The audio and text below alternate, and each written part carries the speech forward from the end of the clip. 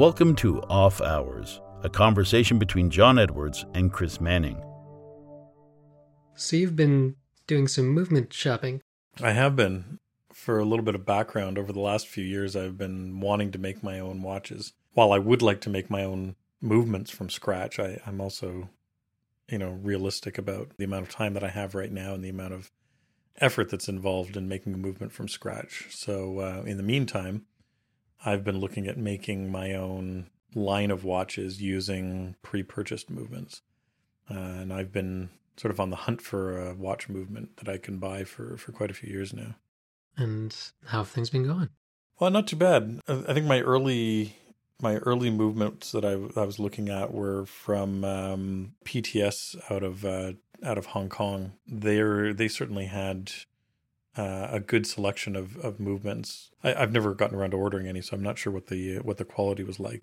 And one of the reasons why I started looking around at other places to buy movements outside of the obvious one, which is Switzerland, was because ETA had decided, I guess what's that, about 10 years ago now, they decided they wanted to cut back on selling watch movements to the rest of the industry, and they wanted to keep them internal to the Swatch Group. And so while I would have been happy buying ETA movements for my watches just like everyone else, I also realized that was coming to an end. I've been trying to look around for other companies to buy movements from. I guess just recently you and I had been talking about various movements that were available, and we got to talking about Eterna. Yeah, to flesh a bit of the backgrounds out for those who might not be familiar, going right down to fundamentals, ETA makes what are essentially the engines of a watch. And up until just a few years ago, if you wanted to buy a reliable Swiss-made mechanical watch movement to power a watch you'd designed, ETA was the go-to supplier for that in Switzerland. They had a near monopoly on the market and still do to some extent, even in spite of the cutbacks. Name a Swiss watch brand, there's a good chance that they've used ETA movements at some point in their history, at some point in their collection.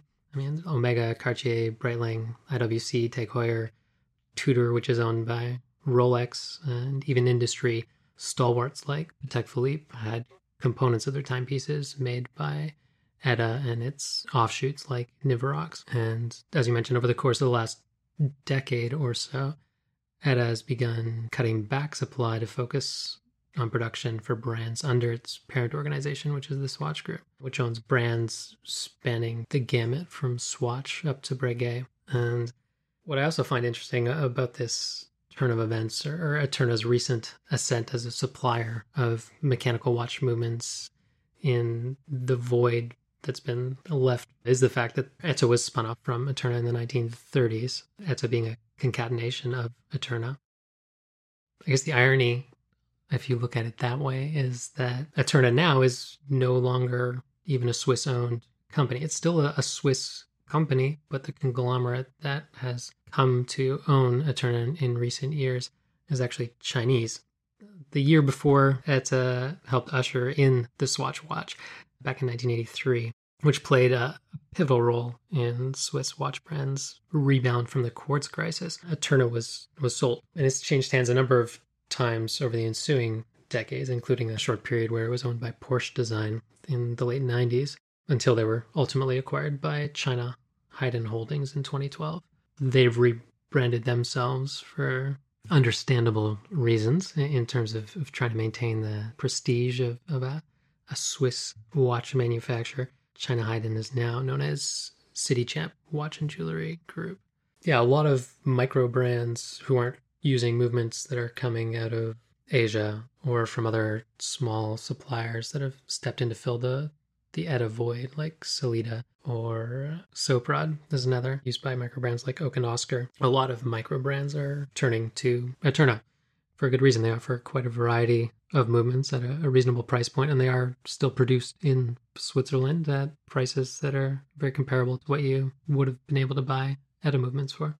One of the advantages that I found through dealing with Eterna is that they're willing to talk to someone like me who is only interested in purchasing watches at a small scale or watch movements at a small scale. I'm not interested in buying 200 movements or 500 movements or 10,000 movements. A lot of companies were just unwilling to talk to me because I am not big enough to deal with.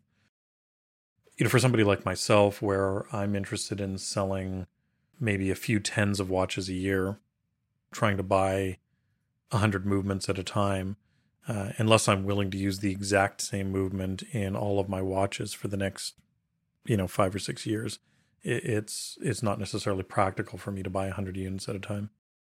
Just out of curiosity, when had you touched base with them? Because I've gotten quotes from them for much smaller volumes than 100 pieces. That's maybe something that's changed. I think the last time I spoke with them was maybe 4 years ago. If you're interested in purchasing a tourbillon movement from them, they're willing to sell a single tourbillon at a time. Now that's not as bad as it is with somebody like an Eterna or an ETA, because even the more complex movements, mechanical movements from a PTS is, you're talking about maybe at most $30 or $50 American a unit. Whereas with Eterna and ETA and companies like that, each movement is in the hundreds of dollars. It's a little bit more practical to buy 100 units from PTS just because the costs per unit is so low. You can spend $4,000 or $5,000 and have 100 movements, where, from the Swiss brands, you're not getting 100 movements for $4,000 or $5,000. That it's sort of an order of magnitude more expensive than that. And I would say there's an order of magnitude difference in terms of the precision of timekeeping you're going to get between the two as well.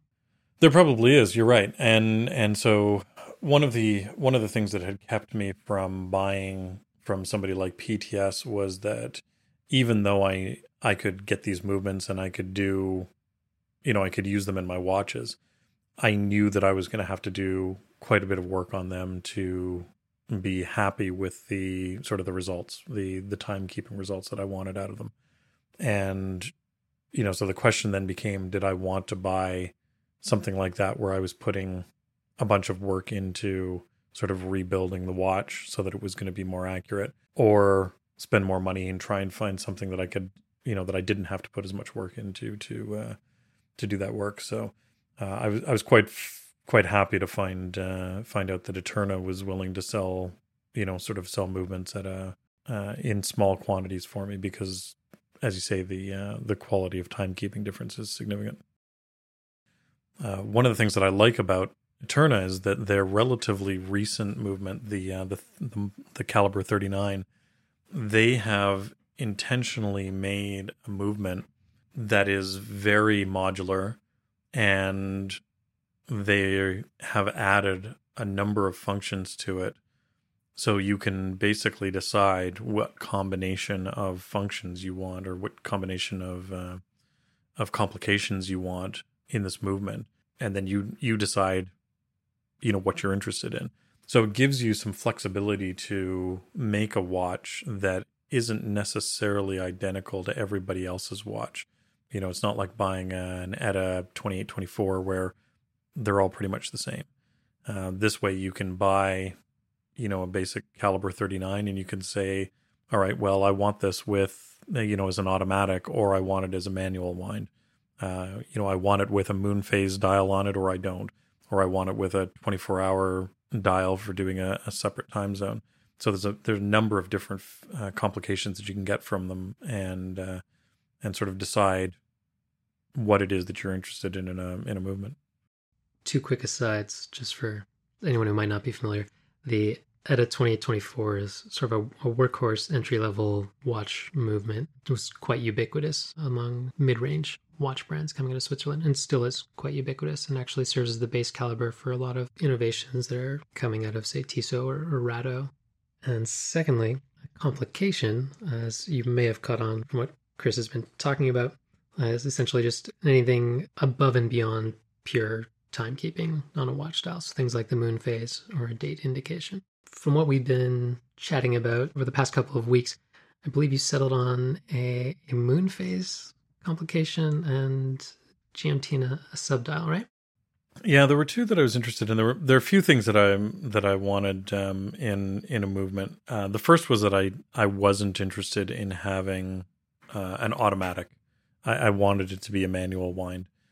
So it's nice because all of the options that I have here from Eterna, they're all available in either an automatic or a manual wind. So the ones that I've sort of settled on, they're all manual winds. Yeah, and as you and I have discussed, I'm not a big fan of dates on my dials. I find that they tend to be a little bit busy, or they make the dial a bit busy. So I wasn't necessarily interested in a date option, and that's something that a lot of movements have. You have to get it with a date. So the two that I ended up settling on, the 3911 is a sort of standard time, hours, minutes, seconds. And it also has a 24-hour subdial in it. And then the other one that I ended up getting had a standard time, minutes, hours, seconds, and also has a moon phase dial on it, so that I can add that moon phase on it. Is that the 3949? That's the 3955 is the one that I ended up getting. Now, the 3955, it happens to have a date window on it as well. And I've ordered a prototype unit that has the date, so that I can try it with and without the date to decide if I'm interested in in actually using it. So I'll make two different dials, one with a date window and one without, and I'll build them both and photograph them, and I can test both to see sort of what I like. Yeah, I'm surprised they don't offer the moon phase with a date hand similar to what they have for the 3904. It'd be interesting to see the dial side of both of those movements, just to see if it's even possible to somehow combine the two, because then you would actually be able to deliver something that none of the other micro brands are able to deliver on. One of the problems that I suspect you run into with this movement, and as I said, I haven't actually seen any of these in person yet, so I'm not sure sort of what some of the limitations are of them. But I suspect that certain complications sort of stack on top of each other in a way that you can't combine some of these complications together. I think that that's just a limitation of the modularity of the design. Now, it may be something that you might be able to take a sort of the standard date complication and maybe figure out a way of modifying it to do something more interesting, so that it's not just in a date window. So I'm curious to see what they offer, what's sort of offered in the base unit, and then what you can sort of do with it afterwards. Yeah, I have an idea I've been tinkering and playing with in terms of date indicators for the past few years, on and off, just coming up with little prototypes. Nothing of substance yet, but it's been fun to experiment. Mm-hmm. Yeah, I've seen a few ideas lately. Things that people have done with date indicators that are certainly more interesting than your standard number in a window kind of thing. Also, one of the advantages that I have, because I can fabricate a lot of parts myself, I have the option of sort of experimenting with that date disc, and being able to come up with different ideas for how that date disc looks and where it is. I don't have to keep it in the 3 o'clock position. I can put it somewhere else and print my own date disc, and not have to worry about relying on sort of the same date disc that everybody else is using in the same location that everyone else is using. So I am curious to see what comes out of it. I don't know, certainly for the first couple of watches that I make, I don't know that I'm too worried about modifying the movements much from what they are now. I do know that I will be spending some serious time on refinishing them. I don't think that they are finished to the level, the movements themselves, I don't think they're finished to the level that I'm happy with, based on the photographs that I've seen and based on the reviews that I've seen from other people who've sort of opened them up, and like other watchmakers who've opened them up and looked at them. They are a bit rough. Some of the machining is a bit rough on them. Some of the pockets that they've machined out, you can still see pretty heavy machining marks in there. They haven't done anything to bevel the edges of the plates or anything like that. the screws, they didn't, they haven't blued the screws at all. So, there are things like that I suspect I will be spending my time with the movement itself at first, at least, sort of refinishing it so that it's at a higher level of finish than what it's coming out of the factory in. And that'll be a big part of my focus at first. Yeah, some of the components don't leave as much room as I'd like to see to be able to apply more finish. The balance cock, for instance, is just a flat sheet of metal as opposed to what you'd normally see for a balance cock.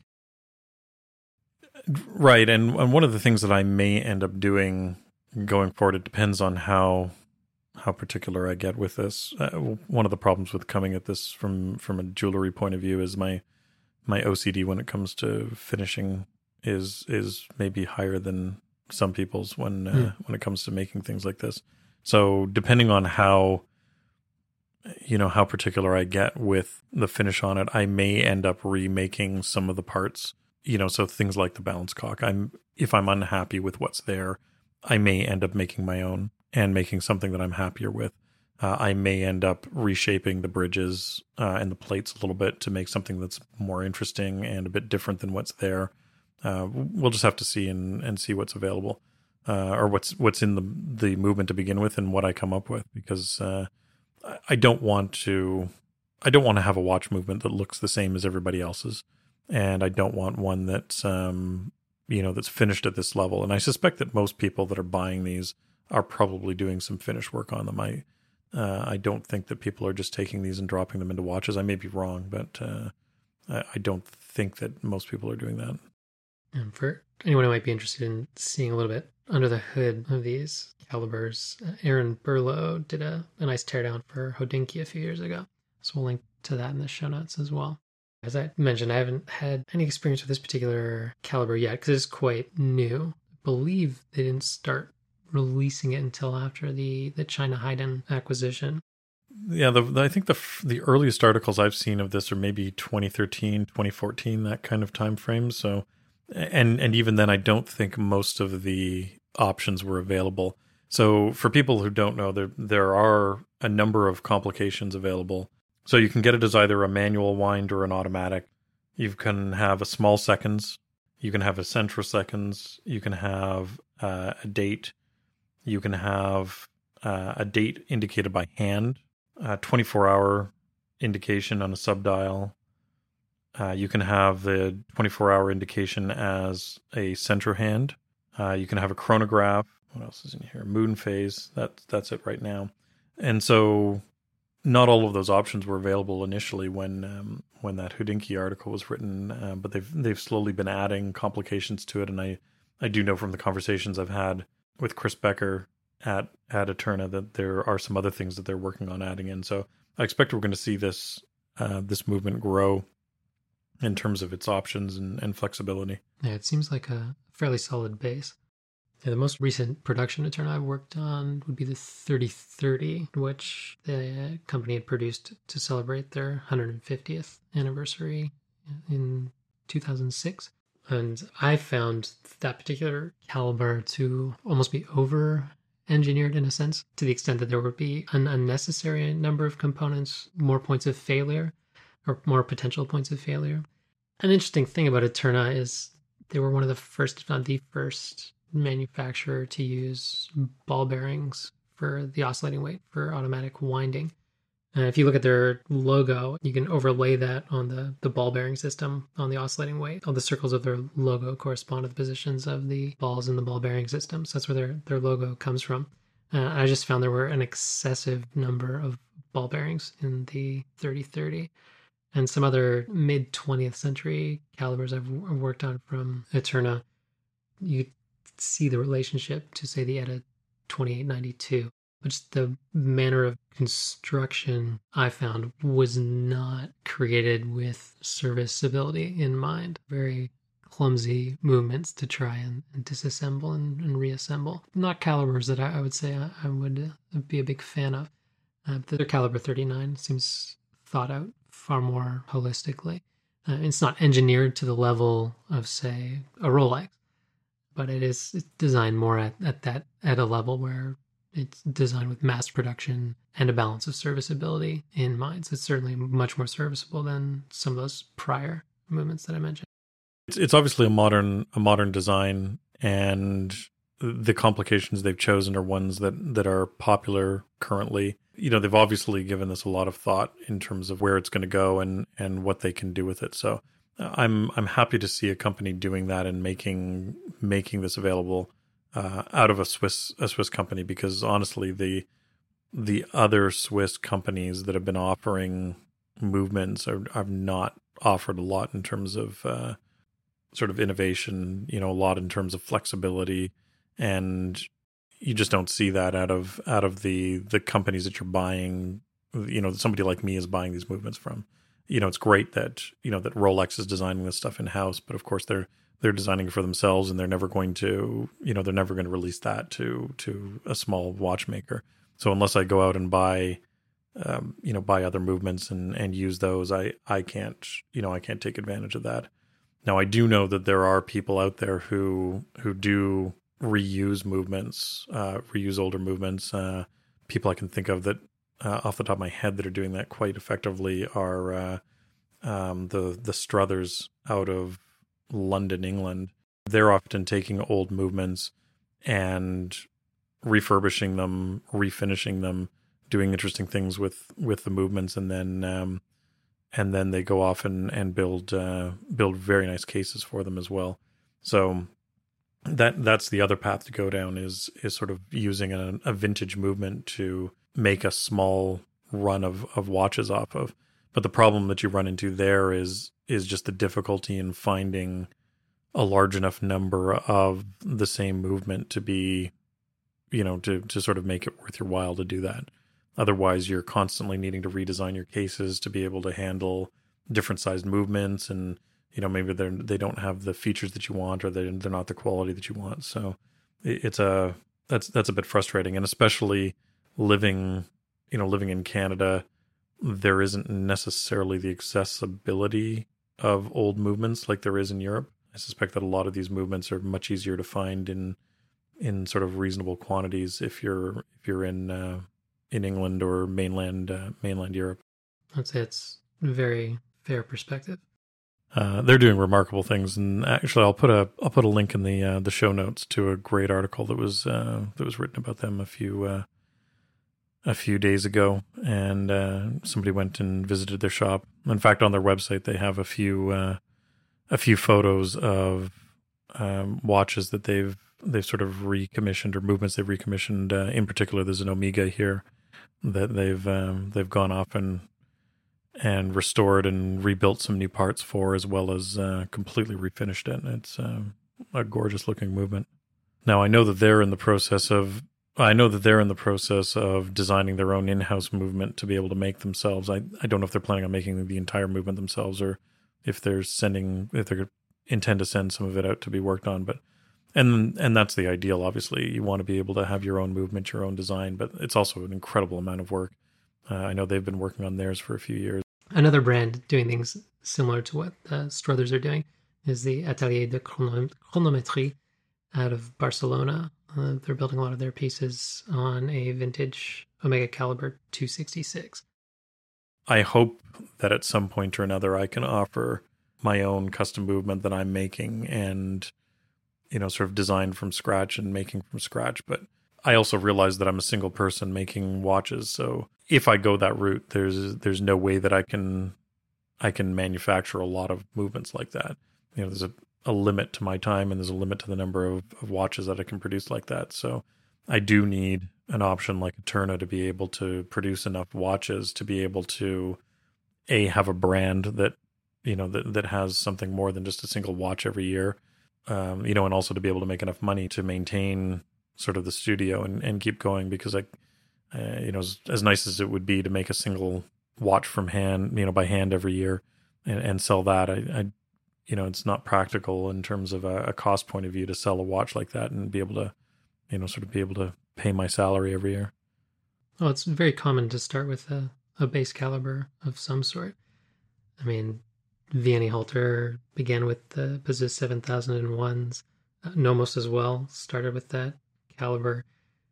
Peter Speak Marin made his first tourbillon from scratch, but his series produced pieces were based on the ETA 2824. Kari Voutilainen began with Bosch's, essentially. So his early minute repeaters or decimal repeaters are what he ultimately turned them into. Those were based on things like APs and Jaeger-LeCoultre. His first series-produced time-only piece was based on the Peseux 260. Yeah, I mean, you look at pretty much any small independent watchmaker, and somewhere along the line, or to some extent, they got their start with a base caliber or inspired by. And of course, George Daniels made essentially everything from scratch, but his only series produced, or I shouldn't say that, his first series produced timepiece was based on the Omega 2500 that he did with Roger Smith. But it's not at all uncommon in the industry to start with the base caliber, even if all you're keeping is the gear train and the mainspring and the hairspring and the balance and the escapement, and doing all the bridges and everything from scratch. You know, the difficult work has been done. There's been a sort of the movement has been engineered. There's a gear train there. As you said, the springs are there. And even if I decide to build new plates, new bridges and whatnot for myself that fit fit the cases that I'm doing, that work is far more approachable than trying to build the entire thing from scratch myself. And so there's and it also gives me the opportunity to maybe add some of my own work to it if I need to. So it gives me a lot of flexibility in terms of what I want to do. So working with Eterna has been great so far.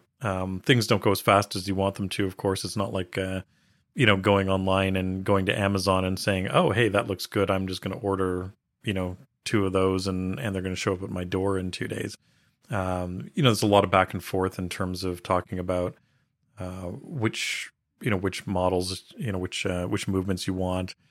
Which finishing you want on them, because they can supply them with different finishes already on there. Everything from a bead blast finish to various Geneva stripe combinations, different plating options, things like that. So there are various options available to you there. So there's a lot of back and forth in terms of getting that done. And then, of course, they don't necessarily have everything right then and there. Some of these things are being made in smaller quantities. So depending on which finishes you want on them, they may have to send them out to be finished or whatever. So that's been, it's been an interesting process learning how that works. I will say the frustrating thing for me is finding the other companies around that for making other parts that I don't want to make. So for instance, finding watch crystals. If I want a standard sapphire watch crystal that's a standard diameter, let's say, then I can find that quite easily. But the moment I get into doing something a bit different, let's say I want to do a rectangular watch or a tonneau shaped watch, something like that, it then becomes difficult to find somebody who's willing to supply that kind of thing in small quantities for me.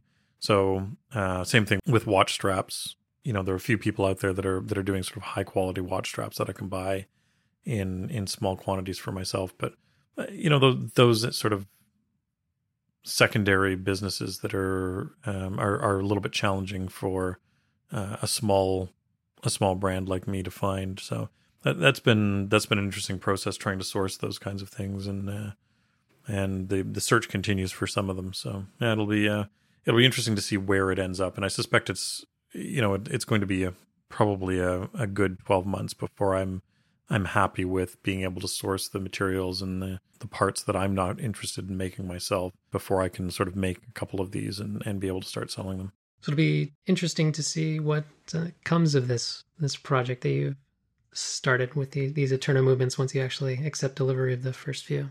Yeah, I don't know what to expect in terms of, as I said, I've seen some photos of the movements that especially that Hodinkee article. There were some great photos of the movements in there. So I don't know what to expect. That was a few years ago. I don't know if they've improved their sort of mass finishing processes and if they're delivering something that, that maybe has slightly better surface finish from the machining. I know the few photos that I've seen, things like screws, which I expect to have a black polish on.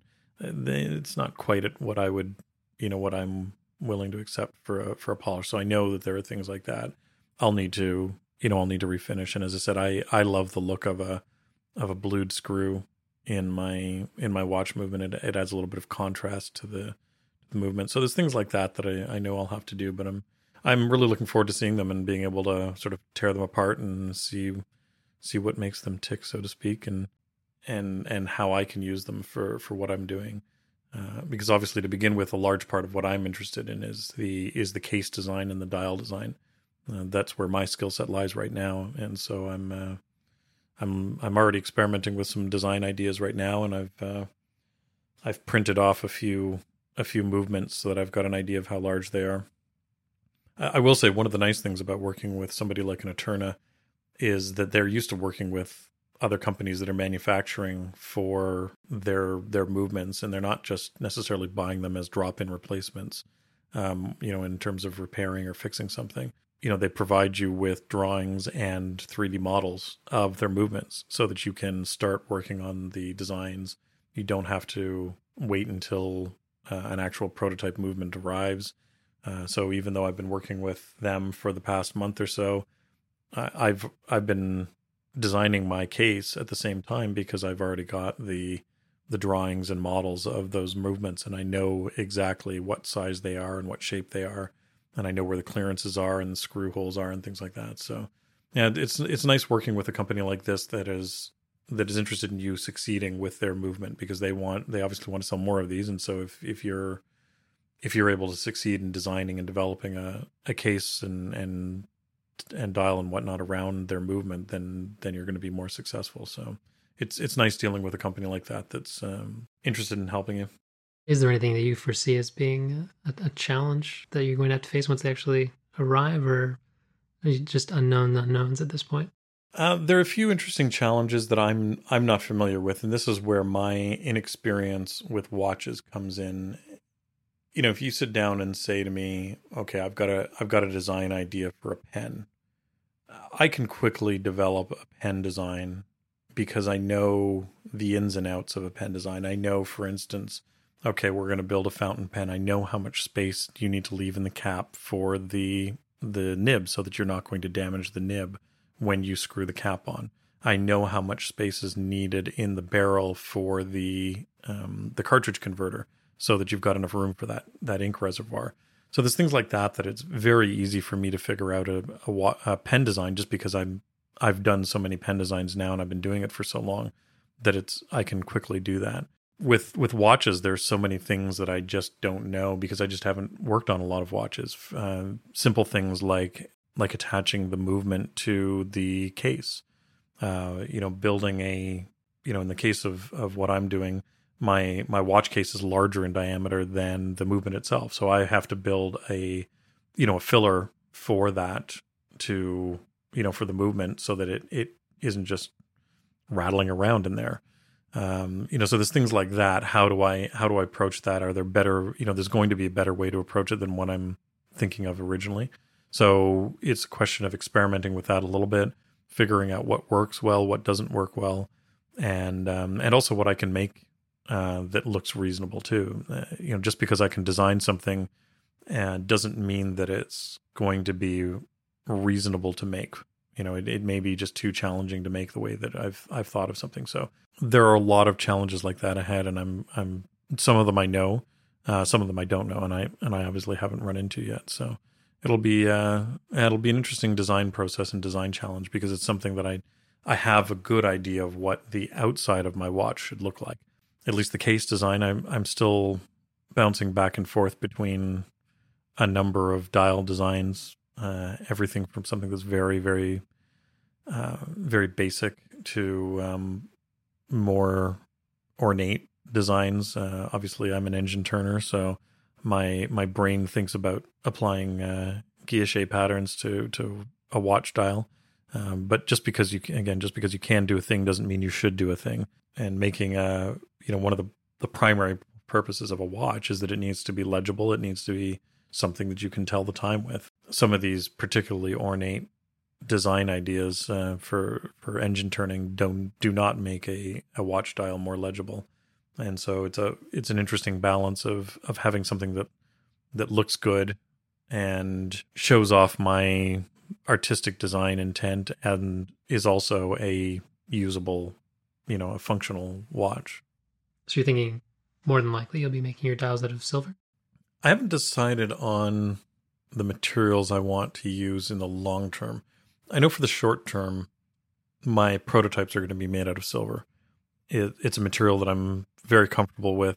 I'm comfortable machining it. I'm comfortable engraving it. I have a lot of it around the shop just because I use it for everything. So it's something that I will start with silver just because it's a relatively inexpensive material that's very nice to work with. I think long term though, I'd like to use Palladium 500 for things like cases. It's a beautiful white metal. It doesn't tarnish. It's significantly less expensive than platinum or white gold, but still you get the look of that. But it's also harder than silver. So there are a lot of advantages to something like Palladium 500. What I use for dials, I'm not 100% sure what I'm going to go with for dials. Palladium 500 is obviously an option for the dials. Again, it's a white metal that I can do a lot with. Traditionally, a lot of people use silver, fine silver. But again, fine silver, it will eventually tarnish. So I don't know that I'm interested in necessarily going down that road. If I'm putting that much time and effort into making a dial, I don't know that I want it to tarnish on me. And do you happen to know offhand whether the bleaching process that, say, old Breguets and Daniel's pieces are put through tarnishes in the same way that silver would normally?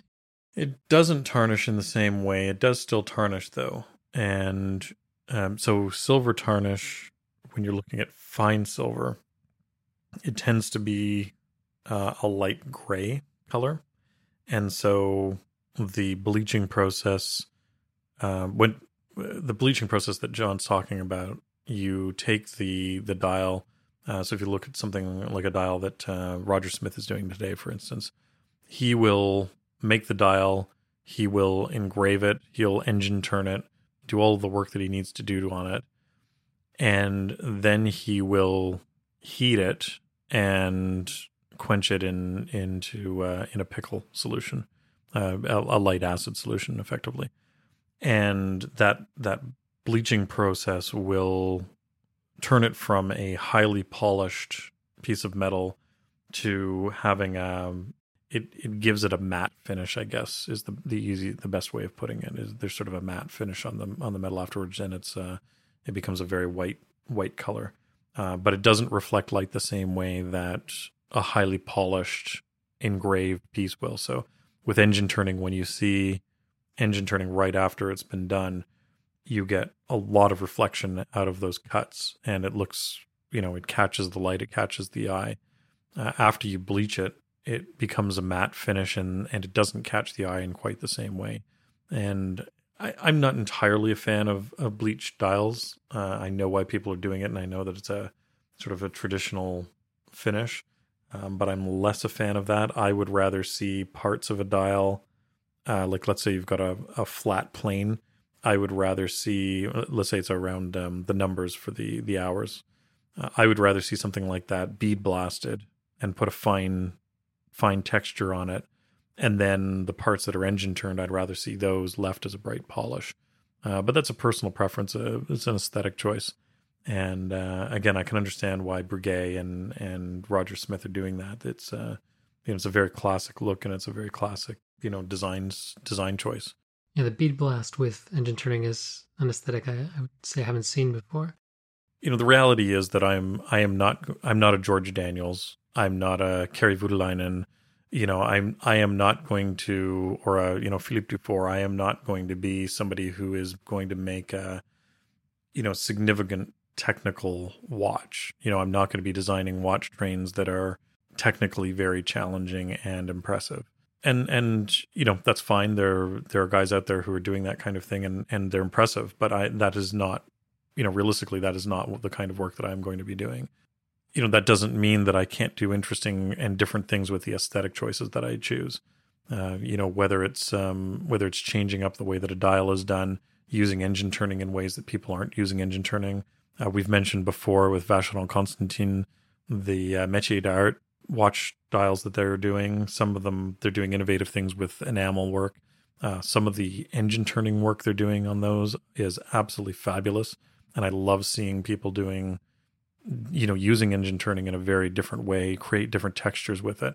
And that's more what I'm interested in doing in terms of innovation. I would rather use the techniques and the design ideas that I have that I've used in pen making and that I've used in jewelry making, bring those into watches and use different techniques than what the watch world is used to using, and try and stand out in that sense.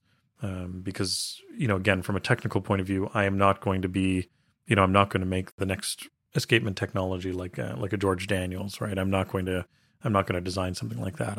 It's unlikely that I'm ever going to be able to design a Grand Saunier, and build that. So, I need to have my watches stand out in some other way. So I'm going to try combinations of things that are a bit different than what people are used to using, but still look, like a classic watch. I don't want it to be too out there in terms of what the watch looks like either. And Palladium 500 will certainly be another way that you'll be able to have a more distinct impact or look that's not entirely congruent with what's come before it, but is similar enough that you've got that shared heritage. Right. The white metals are very, very popular for watchmaking, especially right now. People love platinum watches. They love white gold, but there are challenges and limitations to those metals. One of them being the cost. They are very expensive to work in. Something like a Palladium 500, even in the jewelry world, there are not as many people using it as there probably should be. But there are some people doing some fabulous things with it. Friend of the show, Chris Plouffe, he's doing some fabulous things with Palladium 500. He's doing some not Damascus with it. He's doing Mocha Megane with it, and it looks fabulous. It looks incredible in person. It photographs very well, and it just looks great. It creates a great contrast with other metals. Using it with silver, for instance, in Mocha Megane, it just looks fabulous. He's doing some interesting things. He's inlaying gold, 24 karat gold into Palladium 500. There are certainly some innovative things that you can do with that metal that people are not used to. And so if I can bring some of that into the watch world, again, that allows me to distinguish what I'm doing from the other boutique brands that are out there. So you may end up needing to change the name of your company from Silver Hand to Palladium Hand. Well, it's still a silver colored metal, right? It's I don't think I'll ever leave the silver world entirely. There's certainly advantages to it from a cost point of view. Again, making pens when you're dealing with 100 grams of silver in a pen. If I were doing something like that out of platinum, for instance, you'd be looking at closer to 200 grams of platinum. With the cost of platinum these days, that becomes an expensive pen very quickly. So, yeah, I'll always continue to use silver, especially argentium. It's a great metal to work in. It's very forgiving in a lot of ways, and it's easy to cast, and it doesn't tarnish very quickly. So there are a lot of advantages to it. But it's funny because they're happy with stainless steel. And they'll pay a premium for stainless steel, but something like a silver, I don't see a lot of watch cases being made out of silver anymore. So I think that moving to things like rose golds and Palladium 500 and that kind of metal is going to be important in my watch designs. All right, we'll have to come back to this once the movements actually arrive.